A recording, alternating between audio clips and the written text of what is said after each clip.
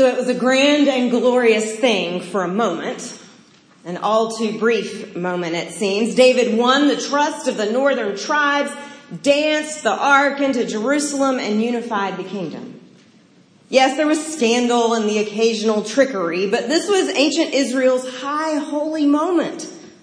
Solomon, David's son and successor, built the temple, a house for the ark. Now, God never really asked for the temple.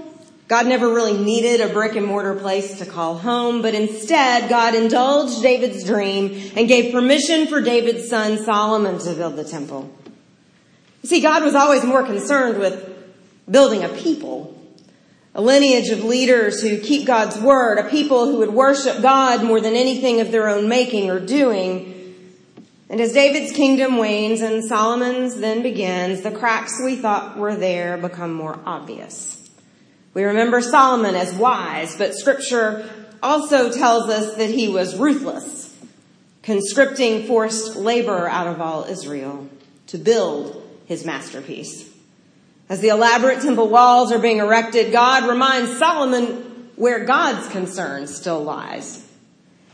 Concerning this house that you are building, if you will walk in my statutes, obey my ordinances, and keep all my commandments by walking in them, then I will establish my promise with you, which I made to your father David. I will dwell among the children of Israel and will not forsake my people Israel.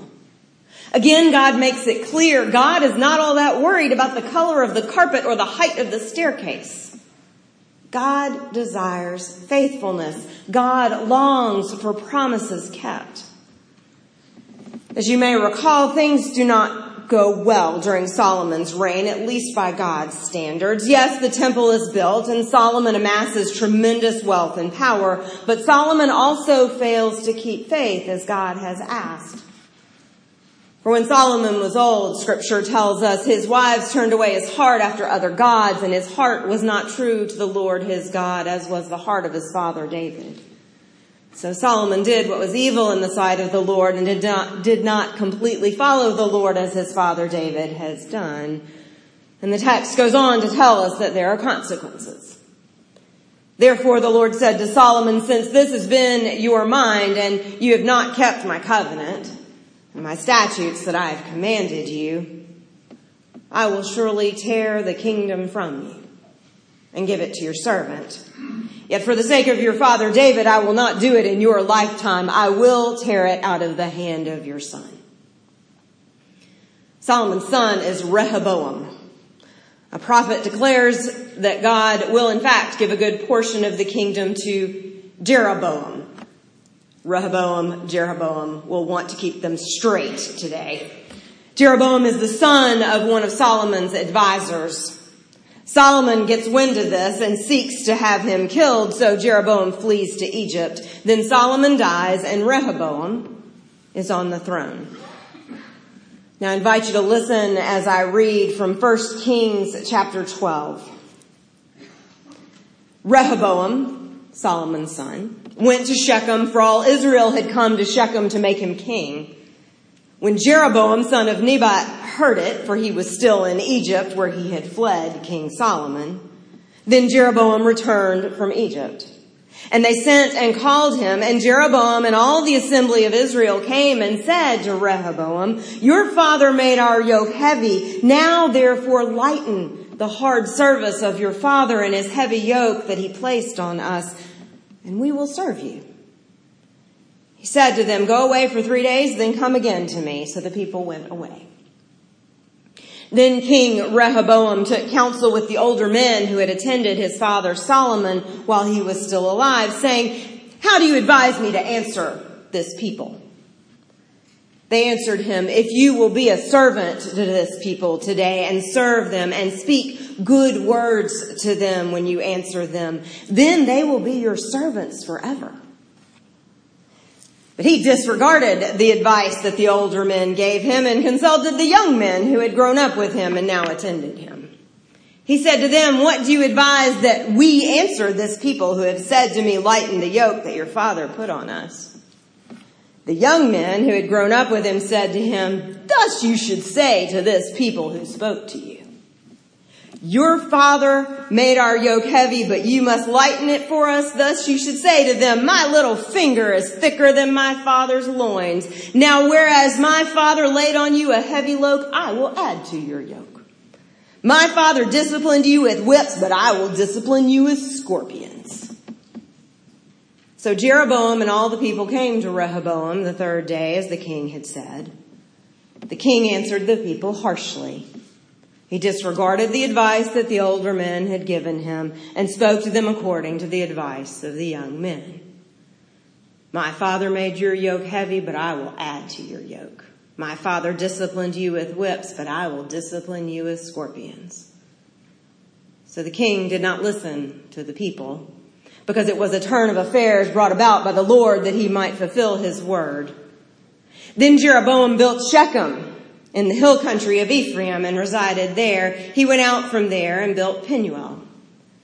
Then Jeroboam said to himself, now the kingdom may well revert to the house of David if this people continues to go up to offer sacrifices in the house of the Lord at Jerusalem. The heart of this people will turn again to their master, King Rehoboam of Judah.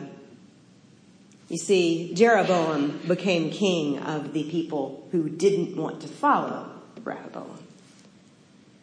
But Jeroboam said and feared, they will kill me, and returned to King Rehoboam of Judah. So the king took counsel and made 2 calves of gold. He said to the people, you have gone up to Jerusalem long enough. Here are your gods, O Israel, who brought you up out of the land of Egypt. He set one in Bethel and the other he put in Dan. And this thing became a sin, for the people went to worship before the one at Bethel and before the other as far as Dan. This is the word of the Lord. Thanks be to God.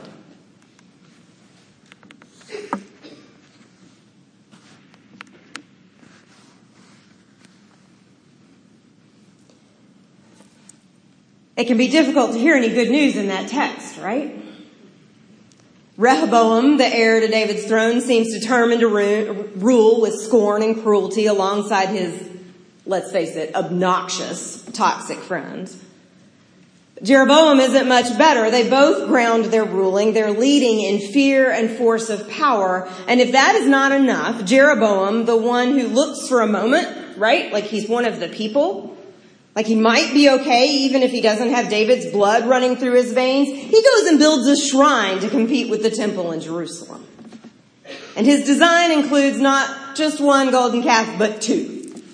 And if anyone has been paying attention, that's just about the worst thing faithful children of Israel can do. Because I'm guessing you all remember the story, right? When Jeroboam's ancestors were wandering in the desert, they stopped for a bit while Moses went up the mountain to chat with God. Ringing any bells? While he was there receiving the 10 commandments, the people got antsy, and Aaron, Moses' brother and second in command, created a golden calf and declared that the calf is their God, the one who brought them out of Egypt. Nope. Big nope. God grew irate and vowed to destroy the people and start over with Moses. Moses intervened and convinced God to spare the people. But the expectation going forward is crystal clear. The God who created us, the God who brought our ancestors out of Egypt and delivered us to the promised land, asks us to worship him and only him. It's at the top of that list. And honestly, it doesn't really sound like a lot to ask after all God has done and promises to do. And God expects the leaders, the kings, to lead the way. Now, it's safe to assume that Rehoboam and Jeroboam know the story. Maybe neither is a Bible whiz, but this one incident is crucial in their tradition, in our tradition. And yet Jeroboam lets his ambition and his fear of losing his grip on power get the best of him. He doesn't even try to be creative about it. He decides that it's too risky to allow the people to continue to travel to Jerusalem to offer sacrifices in the temple under Rehoboam's nose. So he decides to create a shadow shrine of sorts, an alternative to keep the people closer to home and less likely to shift allegiances back to Rehoboam in the south. He practically reenacts the full scene from Exodus. Nope. big nope. As one of you noted in Bible study this past week, have they learned nothing? Now, it would be easy to shake our heads and wag our fingers to write off those silly kings with their funny names. But it is a crisis that has happened over and over again, not only in the larger world, but in the church. A crisis where human fear and love of power subverts faithfulness to the Lord of all. Today, we mark our annual celebration of Reformation Sunday, the commemoration of Martin Luther's pushing back against the leaders of the 16th century church who were exploiting the people to pay for the construction of St. Peter's in Rome. Specifically, they were selling forgiveness. God's forgiveness.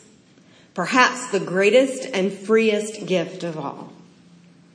But the leaders had lost sight of the people and of their role in sharing the good news in word and deed. Like Rehoboam and Jeroboam, they had begun to see only as far as their fear and their greed. They had lost sight of the big picture, the longer and larger story.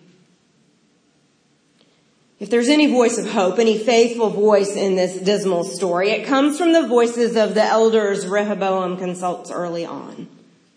They do, in fact, seem to remember the longer and larger story, even if all they have seen is Solomon's reign. Remember what they advise? If you will be a servant to this people today and serve them and speak good words to them when you answer them, then they will be your servants forever. Speaking good words and service, they tell him, are the marks of a good king. And those words are not simply nice words or eloquent speeches. The language of good words in Hebrew echoes the language of covenant. The promises made between God and the people. The promises David's heir is called to uphold. These wise ones know that the grasping of power and the crushing of people is not the way to build a strong and lasting kingdom. In fact, it is a sure and certain way to undermine and destroy what little of the kingdom is left. We do not hear from those advisors again.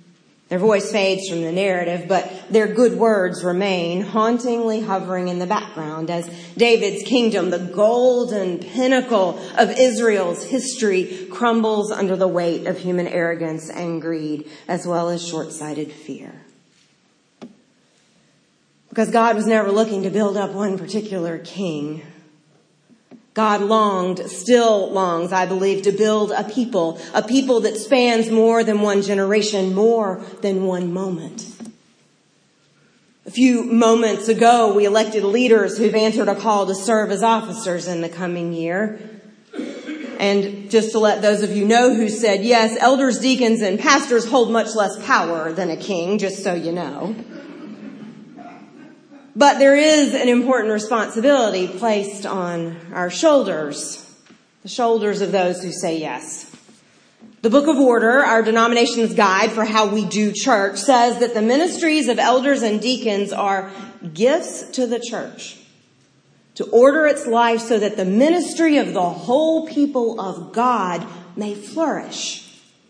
In other words, these leaders are called not to impose their wills with whips, but to help the whole people of God thrive and flourish. Flourishing may not mean that we see immediate results or that we get all the glory or any glory at all, really.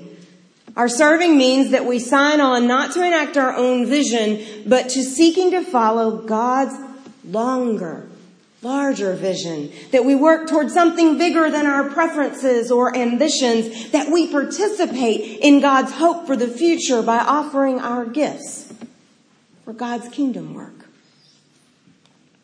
Same can be said about the pledges we make today. I'm guessing that many of you have filled out your pledge cards ahead of time after consulting your budget for 2020. It'll be another line item in your household expenses, one more thing to check off the list. But as you hand in your commitment, your covenant, your good word of promise for the coming year, I invite you to reflect on how this commitment differs from others. This is not a fee for the golf club or a subscription renewal to public radio. This is not a transaction. It does not buy you grace or forgiveness or love. Those are already yours, freely given, endlessly offered. No, this is a gift towards something bigger than yourself, larger than your family, broader than your neighborhood, more expansive than your nation, and wider reaching than any one congregation. Your good word, your promise on that card invests you in God's longer and larger story in a tangible way. Yes, your pledges keep the lights on and support Wednesday Night Live and the Chime Choir, but those are simply pieces of God's longer and larger story, a story that stretches far beyond us, but a story which by the grace of God includes us too. God's story is not a game of whips and bravado. God's story is one of mercy, courage, compassion, grace, love, service, and justice. And God's story has a part for all of God's children to play. Kings and advisors, acolytes and ushers, football players and ballerinas, elders, deacons, and occasional pew sitters alike. We are united and gathered by God's good word in Jesus Christ, the ageless love of God made flesh, so that we might understand God's never-ending love for us and for all. I recently came across a poem often attributed to the Roman Catholic Archbishop Oscar Romero, who, as you probably know, was assassinated in 1980 while celebrating Mass in El Salvador. I think it actually was written in gratitude for him, but he gets credit most places on the internet. The poem is entitled, Prophets of a Future Not Our Own. It says, this is what we are about. We plant seeds that one day will grow. We water seeds already planted, knowing that they hold future promise. We lay foundations that will need further development. We provide yeast that produces effects beyond our capabilities. We cannot do everything. And there is a sense of liberation in realizing that. This enables us to do something and to do it very well. It may be incomplete, but it is a beginning, a step along the way, an opportunity for God's grace to enter and do the rest. We may never see the end result, but that is the difference between the master builder and the worker. We are workers, not master builders, ministers, not messiahs. We are prophets of a future not our own. The story of Rehoboam and Jeroboam will likely not go down as a favorite for many. It does not usually make the cut when the children's story Bibles are compiled, and yet it is a crucial piece of our understanding of the dividing of the kingdom and the eventual destruction of Jerusalem. It is a crucial moment in that longer, larger story, our longer, larger story. It serves as a cautionary tale of greed and grasping, and yet it speaks a good word to us too, if we are willing to listen to the voices of those long forgotten advisors. That good word they recommend is one that never falls out of favor, one that lifts us beyond our navel-gazing and our hand-wringing ways. This good word draws us into the life of the word that is greater than we are. The word that claims us as his own, the word who calls to us across the ages. This word invites us to plant seeds and lay foundations, to stand up and speak out, to offer our own good word to the world. In his name and for his sake. In the name of the Father and of the Son and of the Holy Spirit. Amen.